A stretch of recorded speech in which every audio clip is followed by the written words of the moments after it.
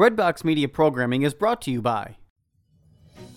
We've got good news. The world is open again, and people like you, people of faith, are traveling to Catholic sites around the world. Want to travel with exceptional Catholic leaders this fall, next year, or in the future? Are you looking to see specific sites, celebrate traditional Latin Mass, or travel to destinations without vaccine requirements?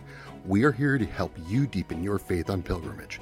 Give us a call at 1-800-842-4842 or visit us online at selectinternationaltours.com.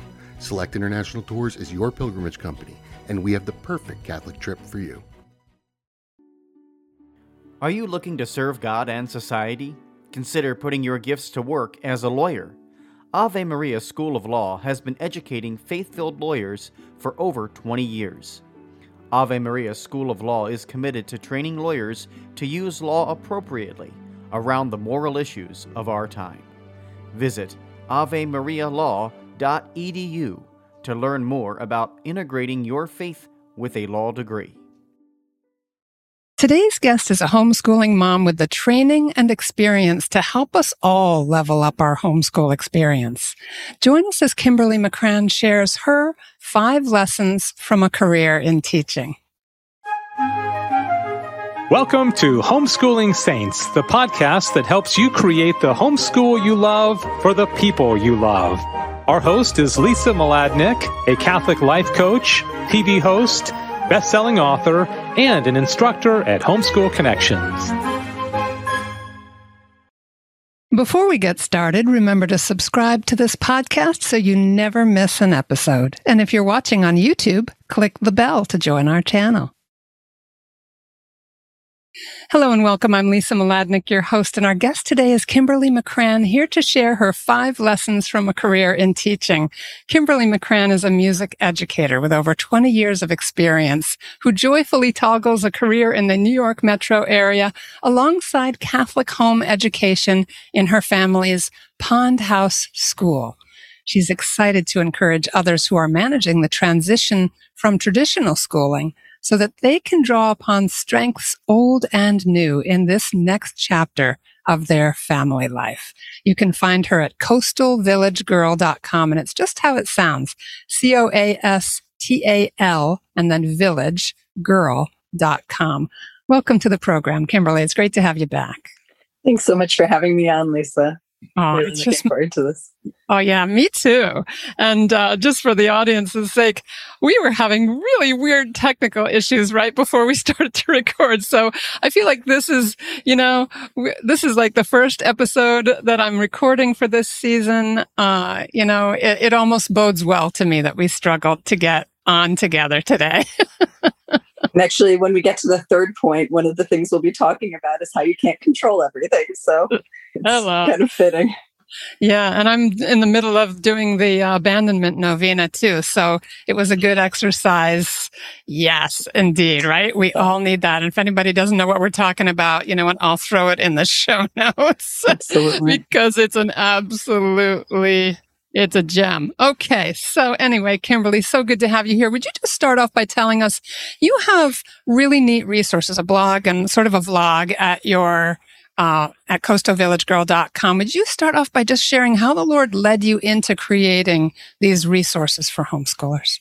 Sure. So actually, it started almost 10 years ago, shortly after my husband and I got married and I moved to Long Island, and I didn't really know much about Long Island. So I was really interested in exploring different places with him. And so with a neophyte seal, I decided, you know what, let me document this. So anytime we went to a new restaurant or a winery or a historic place or, some place of natural beauty like a state park, I would start just making little blog posts about it. And then we'd throw in, if there was a product or a service that was provided locally or, little inexpensive home renovations and a little dash of chicken keeping. We had chickens for a number of years.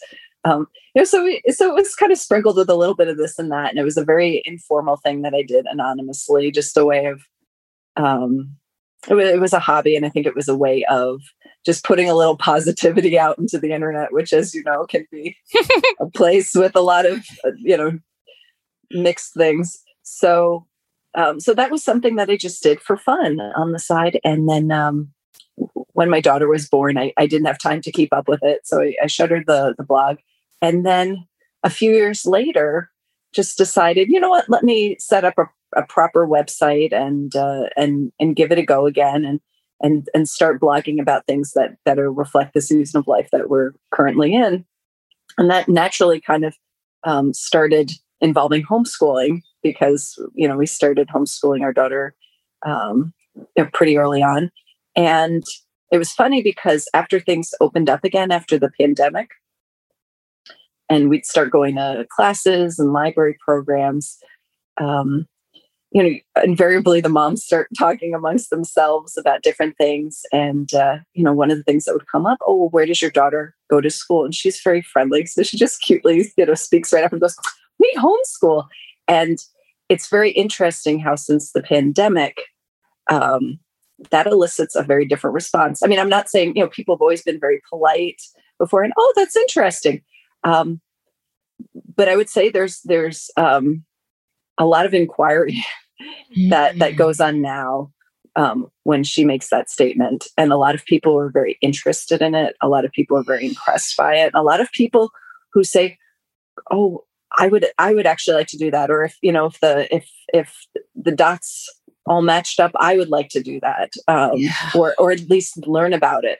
So a lot of people in a lot of places that would just start having conversations with about homeschooling. And it was just such a beautiful thing. I mean, Lisa, as you know, I've taught in institutional settings my whole life. I'm a big supporter of all of the various methods of education that parents choose for their children, whether it's a traditional school or homeschooling, whether that's private or public or parochial or charter, whatever the case may be. But I think what's happened because of the pandemic, because of this incredibly difficult time that families are really considering and reconsidering what's best for their more pivoting. So as I found myself in these situations where I was having more and more conversations, I realized, you know what, maybe this is a little nod from the Lord. And as we were working through various curriculum, I was having the same response that I was having to when my husband and I were newlyweds, visiting different places. Wow, this is really well thought out, or, this has added so much value to our family's life, to my daughter's education. I see her really thriving with this particular product. Maybe I should put a review of it. Some of the things we use are very well known, and then other things are not. So it just, it was something that was really tugging on my heart. And then I figured, okay, this is something I really need to discern more.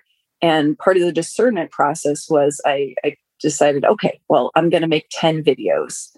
And I know there's going to be learning curves associated with doing that. I've worked over video, especially since the pandemic with my students. So I'm used to that, having one-on-one lessons and conversations, but putting together a pre-recorded video, of course, is a totally different thing. So I figured, all right, if I can have the self-discipline to do this and figure out these associated learning curves, then I've got enough content that I can, slowly put it out over a few months.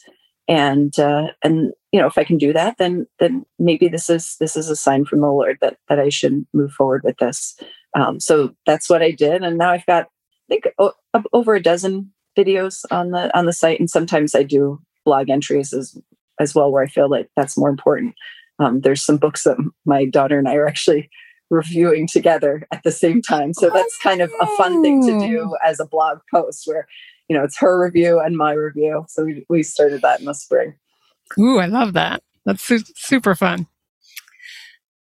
All right. Well, that's really interesting, the way people are perceiving things differently and more interested, more intrigued. We've certainly been under unusual stress the last couple of years and have thought a lot more and have seen a lot more into various educational environments because of Zoom, and have, really maybe just had more data to go on to really reevaluate the idea of schooling our children ourselves. So you've got 5 lessons to share with us. So why don't you go ahead and step us into those lessons, Kimberly? Sure. So I think probably most of what I'm going to share today is going to be, they're going to be things that maybe apply to someone who's considering homeschooling, or they're relatively new to homeschooling, because they're really things that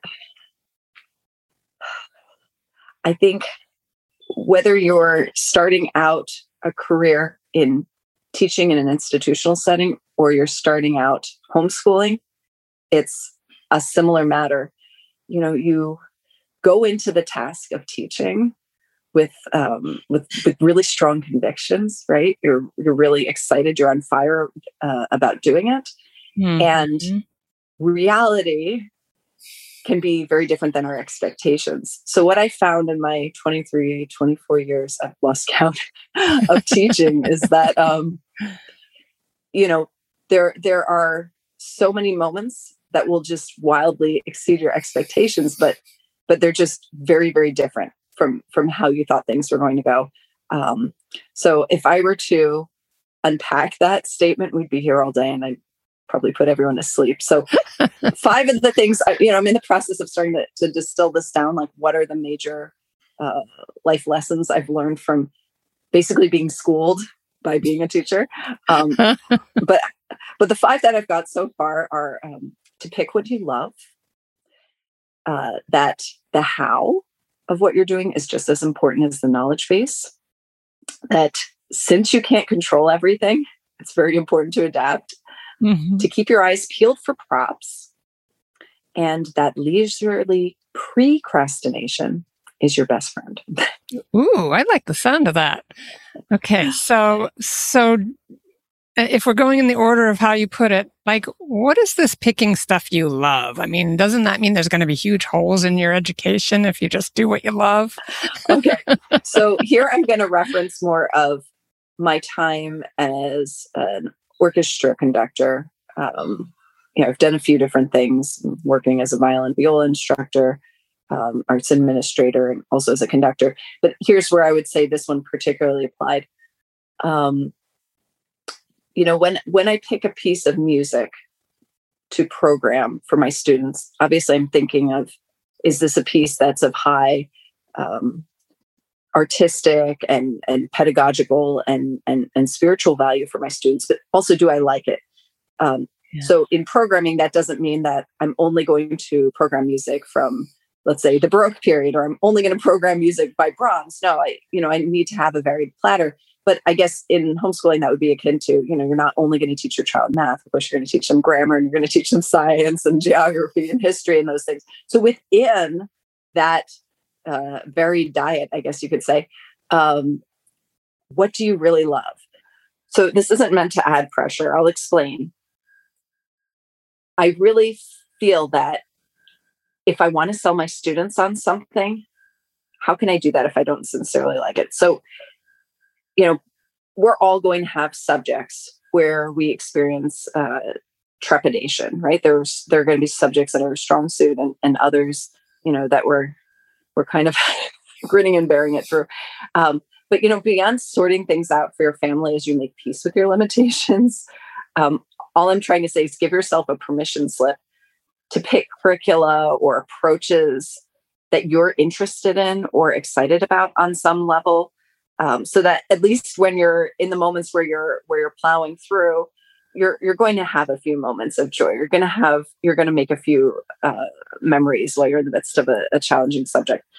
Even though the point of the education is, to help your student succeed and thrive and to build them up, I found that, incidentally, it can also be kind of healing, homeschooling your child, because, as you're walking them through a certain subject, it doesn't have to be the same as however you experienced it. So, like, for example, I had a wonderful Latin teacher in high school, but it was in high school, and it was 2 years.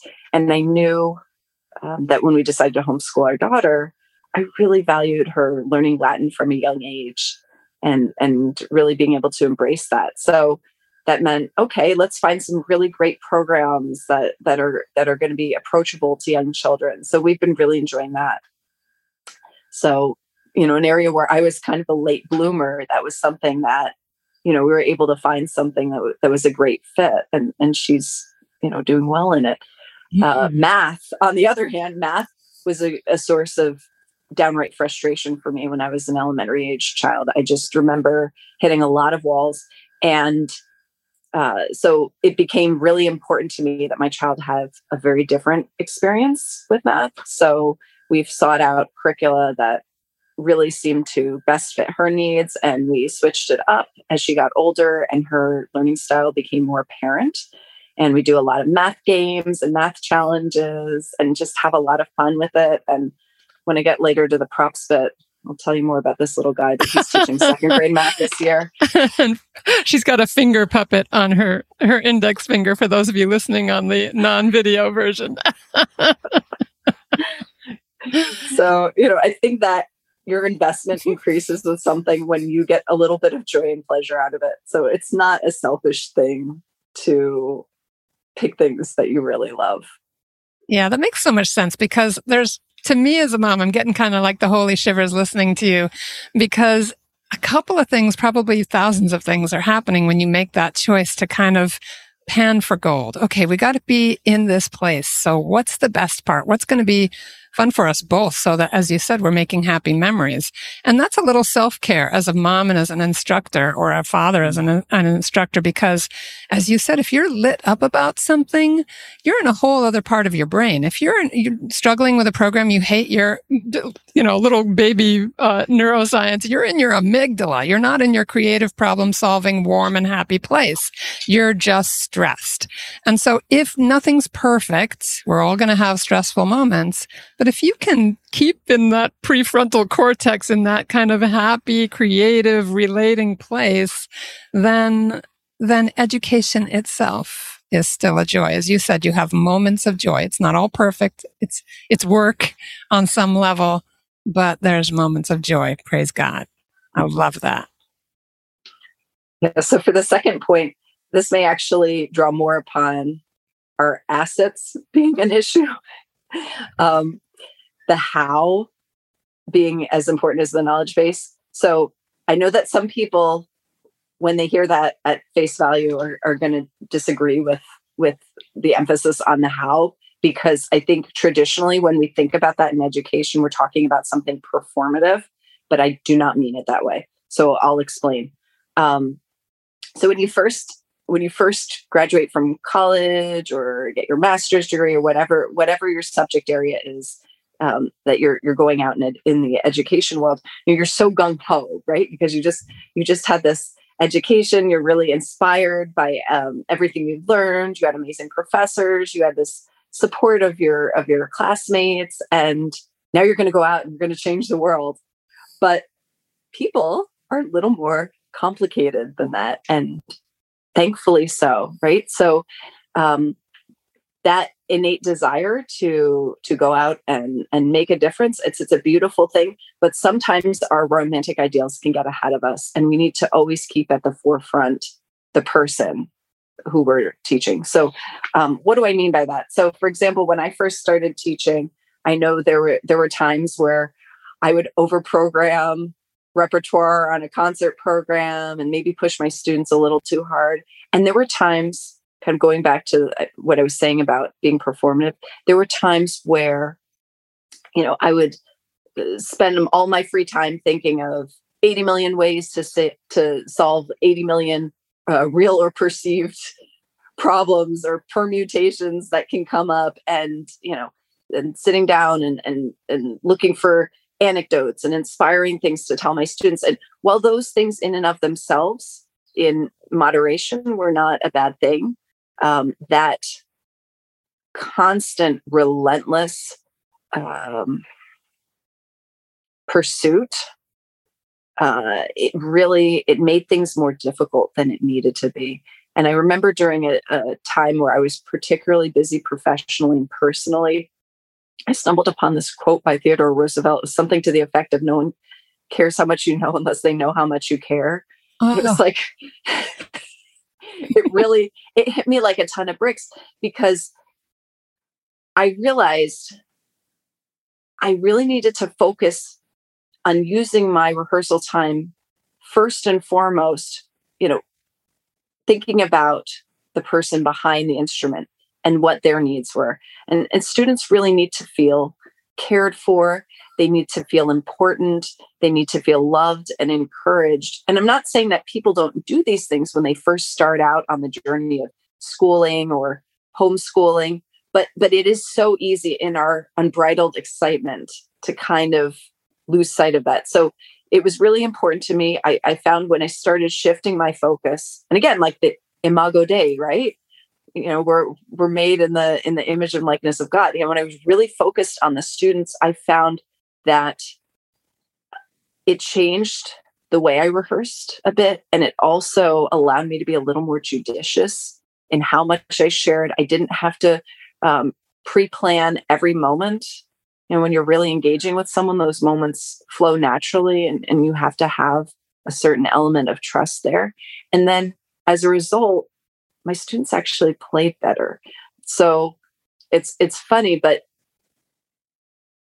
you actually, how do I say this? You actually there's more weight behind what you're saying when the people who are listening to you feel like you really care. And one last thing that I also want to say about being performative. When you see people teach in the movies, they always look like they're on fire, and they're constantly engaged and amazing their students. And there's a lot of pressure in that. The type of people who do that in the education world are clinicians. They come in, they visit a town, they work with a group of students or teachers for a few hours. And then they go on and they do the same thing in another town, and they get, people fired up and excited and refresh whatever's going on. And that's lovely. It's a beautiful thing.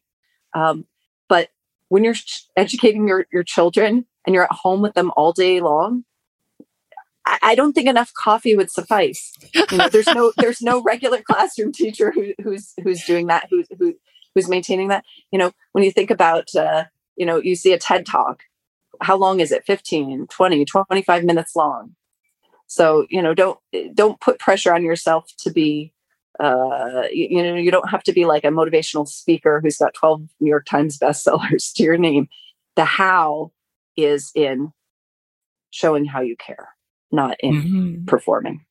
Wow, I love that. So the first one has to do with moving into the framework and then judiciously selecting things that have that opportunity for joy and connection.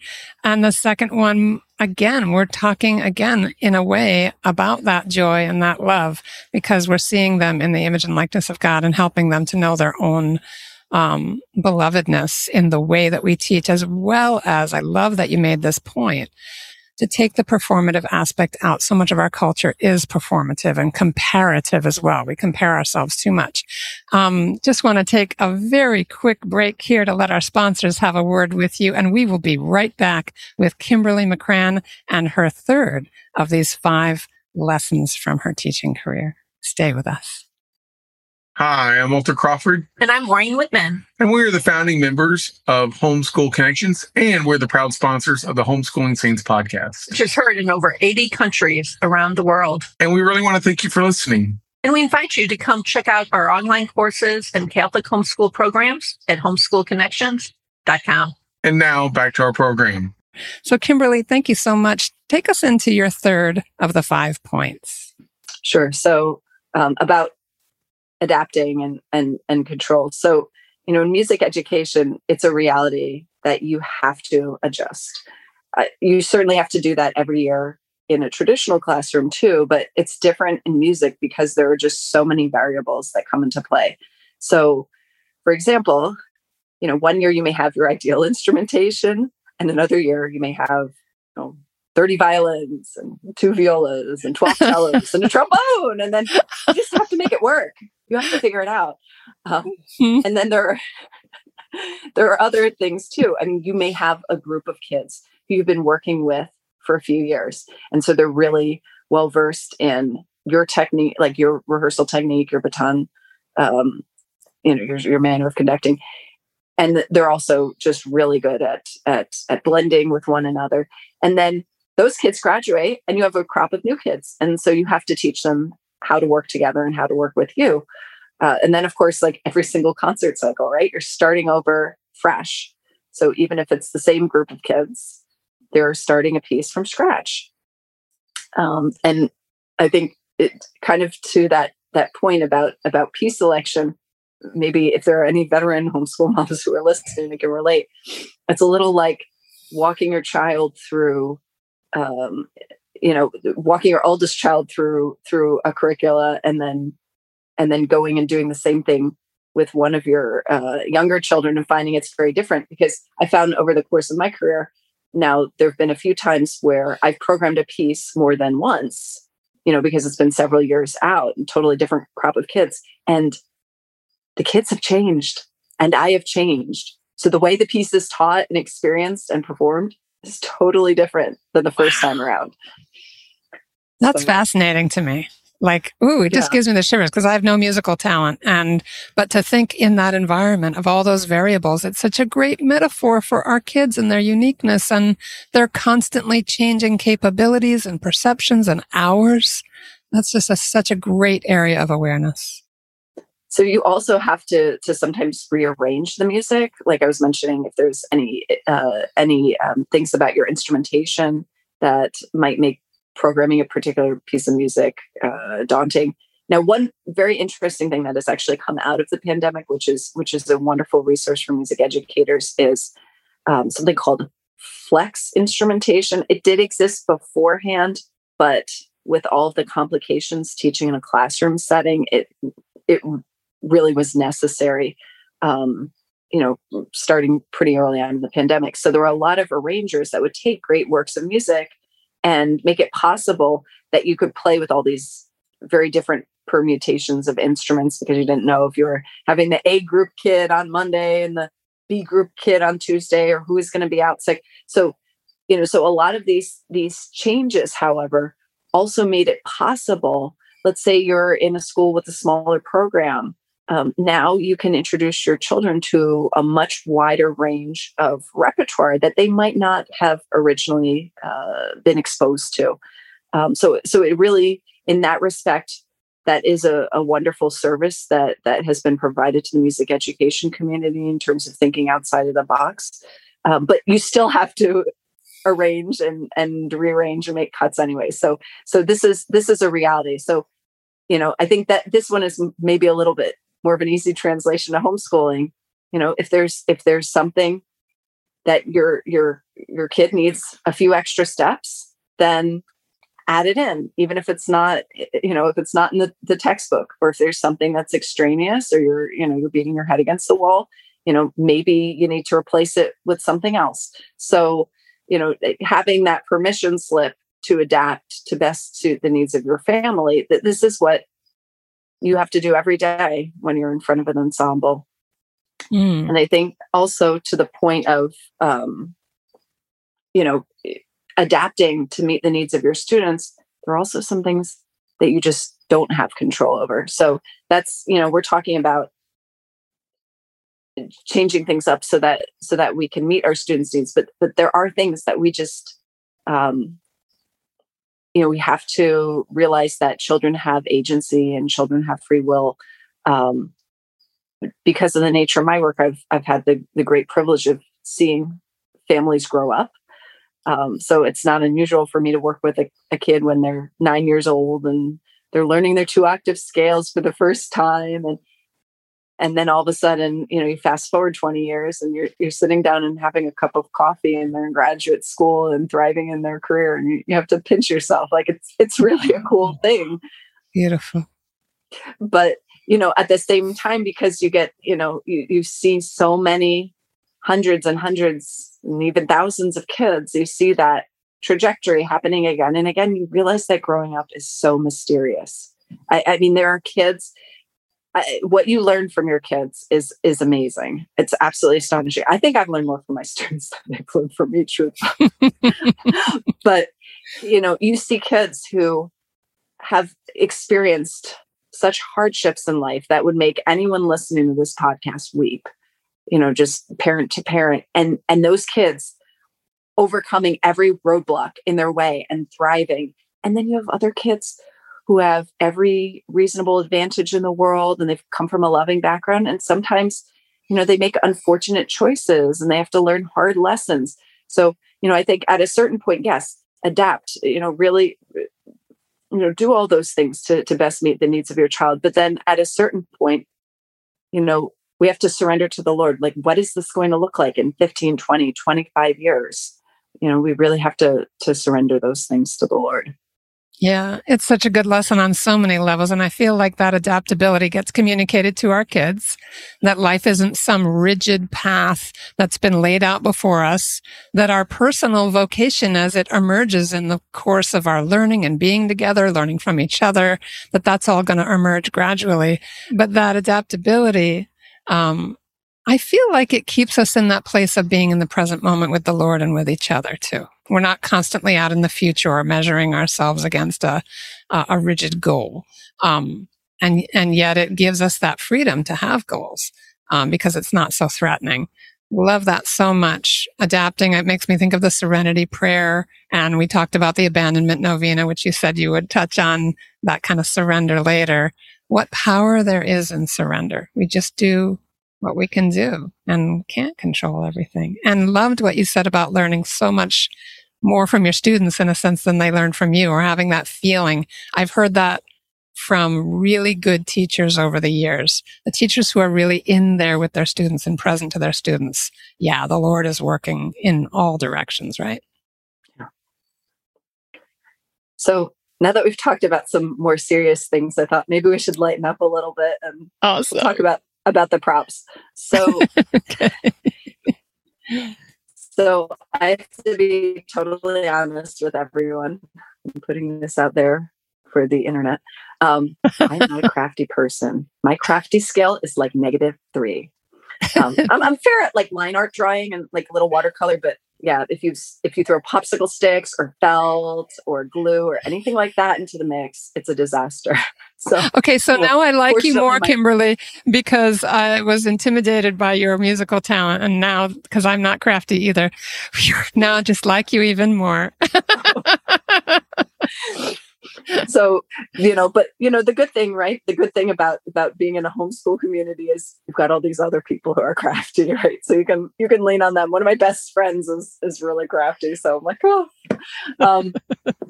so anyway, but I think sometimes we get locked into this idea that creativity has to do with being crafty and doing crafts. So, every time you try out a new recipe on your husband or your wife, for the homeschool dads who are listening, who have culinary talents, you're being creative. When you come up with the most adorable stocking stuffers for your kids, you're being creative. When you put together like a little gift bag for the kids in your child's co-op class for a feast day, and you've got like little holy cards and little cute bags, you're being creative. So I guess I kind of want to dismiss the notion that creativity is only having to do with arts and crafts and the arts. There's so many ways we're creative. So I would say, I don't know at what point it really started, but I think it took off about 12 years ago. I started using props more.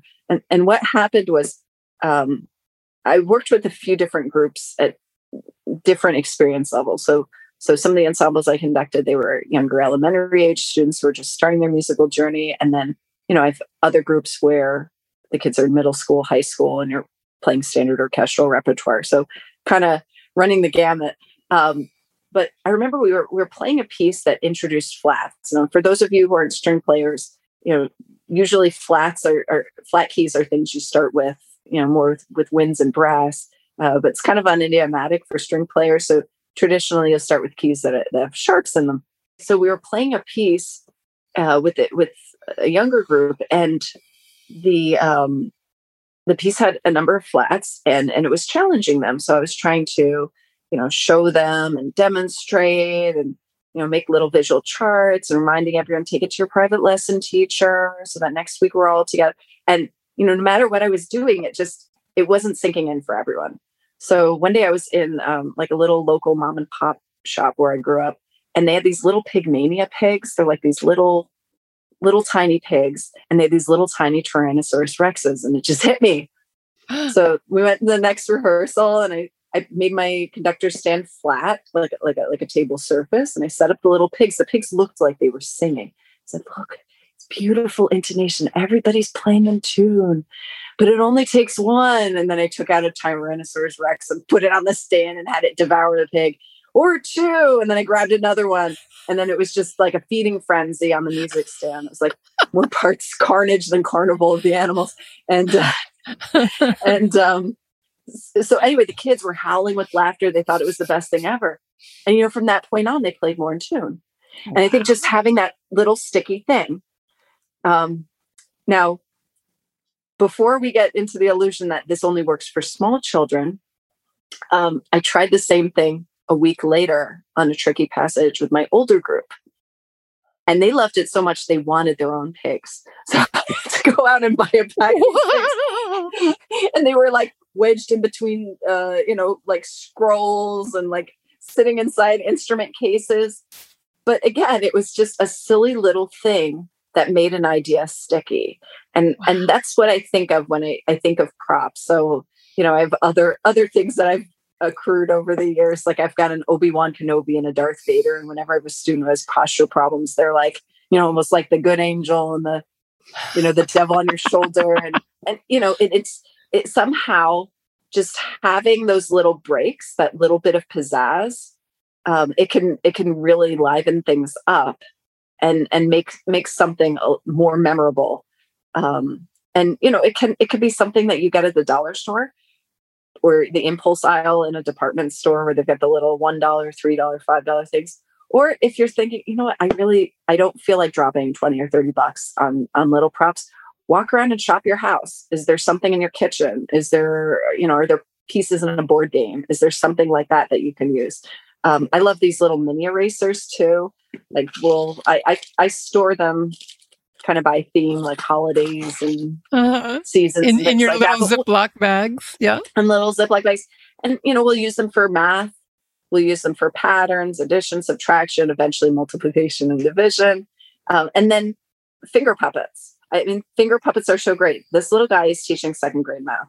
And, it's what's so nice about, obviously there were times where I introduced this when my daughter was younger and she wasn't quite ready for this. Like it became a distraction. So I think it's a fine line you have to walk, but now she can stay totally engaged. And again, going back to the thing we were talking about earlier, like this makes math more fun for both of us. But you can also use finger puppets to narrate, have your student narrate back at you. Okay, what did mommy just teach you? Or what did I just teach you? Or, go teach the baby with, Professor Bun Bun. So then you're getting that recalling, which is also such an important part of education. Yeah. And because they can touch back in their minds to things that are tactile and fun and playful, there's again a little bit of baby neuroscience is that when you reflect on something joyful, it helps your brain health. It also puts you back in your prefrontal cortex. Say your child just never does like math, but there are these fun little happy moments or times you cracked up together over Professor Bun Bun, the little bunny on your finger. I just feel like those are opportunities to do what a lot of success coaches talk about, which is kind of reflecting on wins. Like touching back to happy memories really does put us in a better, more creative, more kind of productive, engaged place in our brains. All right. So take us into your fifth point. You called it leisurely precrastination. I love that. Yeah.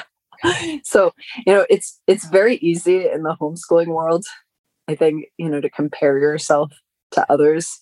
We all tend to see what we admire about other parents and other families, but I think it's important to remember that everybody has their struggles, and different issues with bandwidth, I guess, right? So like if someone is blessed with a larger family, okay, you have to teach kids who are a wide variety of ages and meet their needs.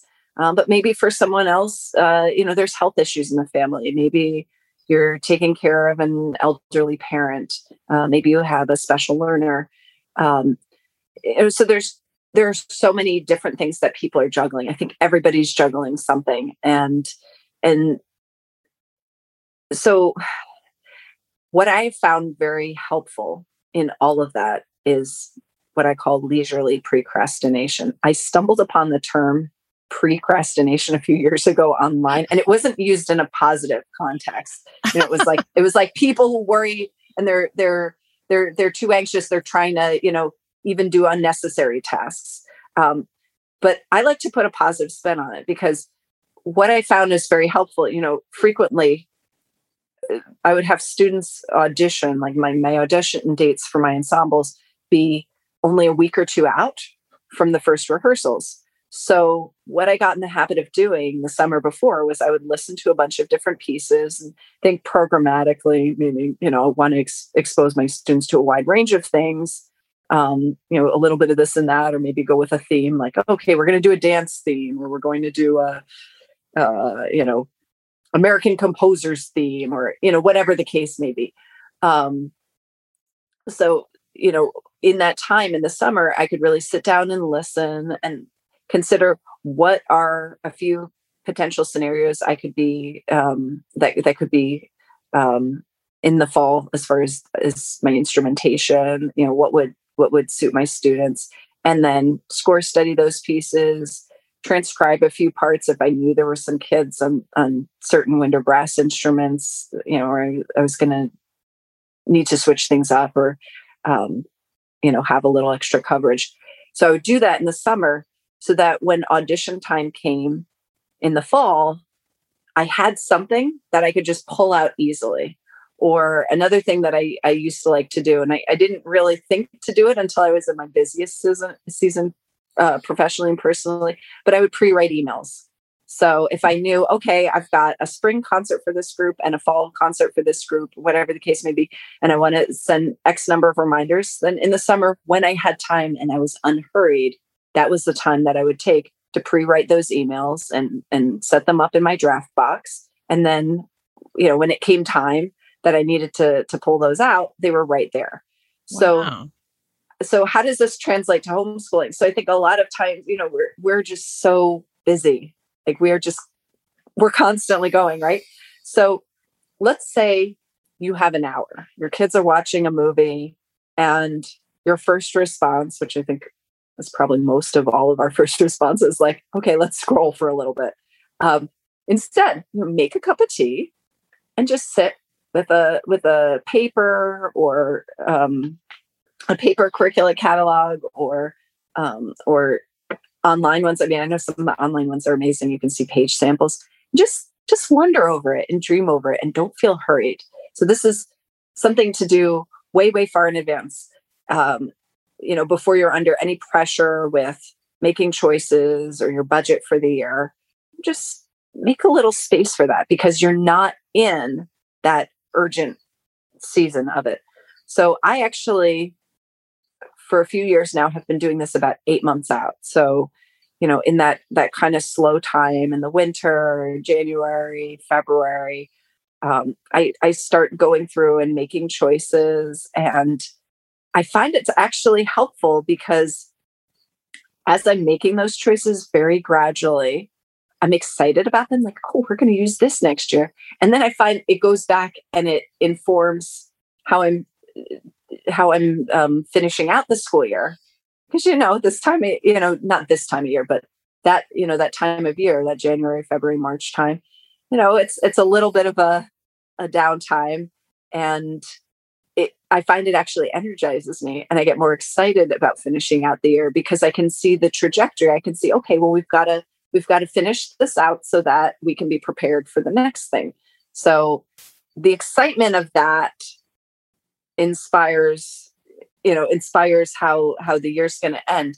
So again, if I was to do this in the summer, I think I might feel a little hurried, but because I'm doing this further out, it doesn't feel like work. It doesn't feel like I have a deadline looming over my head. So in general, with everything we have to do, because of course, as you know, Lisa, New York's a very regulated state. I try to start completing forms and various things further out, just a little bit at a time, 5 minutes here, 10 minutes there. And then I don't feel as much like I'm in a hamster wheel, with those deadlines. Wow, I love that, because we often experience as homeschoolers the kind of winter doldrums especially if you're in a place where the weather's really cold. We're a little more stuck indoors. We're not seeing people as regularly, and we're tired because the fall season, we tend to overcommit. We push harder in the fall because we've had a rest and we're like, whee, we've signed up for too many things. And by after the holidays, forget it. We're tired and we tend to go into kind of the blah part of the school year. But if you're just kind of gently turning over in your mind possibilities, as you said, that takes you into a whole other place emotionally and psychologically. And I love what you said. I've never heard that before, that procrastination, that dreaming with lots of lead time actually invigorates what you're doing now. Ah, what a jewel. Yeah. And it's funny, I've talked to other homeschool moms about this, and people that I never even proposed it to, they've said that they've done the same thing themselves. So it's interesting, that this is a phenomenon that, other people come to the same conclusion. So yeah, that's cool. Yeah, but just to hear somebody else have tried it, I mean, it just makes me so happy just hearing it. Just tell us sort of the names of the 5 points, or a little short description again, one more time, Kimberly. Sure. So the first is to pick stuff that you love. The second is that the how is just as important as the knowledge base. The third is, since you can't control everything, adapt. The fourth is keep your eyes peeled for props. And the fifth is leisurely procrastination is your new best friend. I love it. I love it. Any final thoughts to leave us with, Kimberly, as we're wrapping up? Sure. So I would just say, if you go into teaching, any kind of teaching, be prepared to be schooled. It's such an exhilarating prospect. In one moment, and it can be humbling the next. But I think also know that any worry you've had, any mistake you've experienced, any March burnout or February burnout or January burnout, that's been shared by more teachers than you or I, Lisa, could ever possibly quantify. And I think all good teachers, whether you have a formal 4-wall classroom or not, you're in it for the kids' best interest. So as you're buoyed by Lisa's ministry and the wonderful people that she brings in, just remember, those kids are your kids. And what a blessing it is that the Lord gives you this opportunity to work with your children this way. Amen and amen.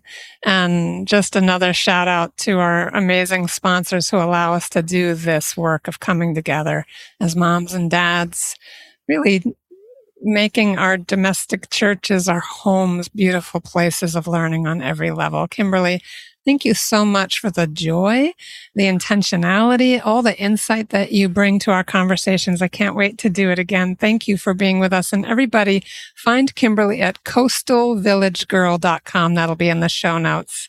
Thanks again. Thank you, my Lisa. gosh. Oh, you too. Everybody, I hope we'll see you next week. Have a beautiful week. God bless you. And that's our show for today. Our program is sponsored by homeschoolconnections.com. Be sure to subscribe to Homeschooling Saints and leave us an honest review. God bless you, and thank you for joining us.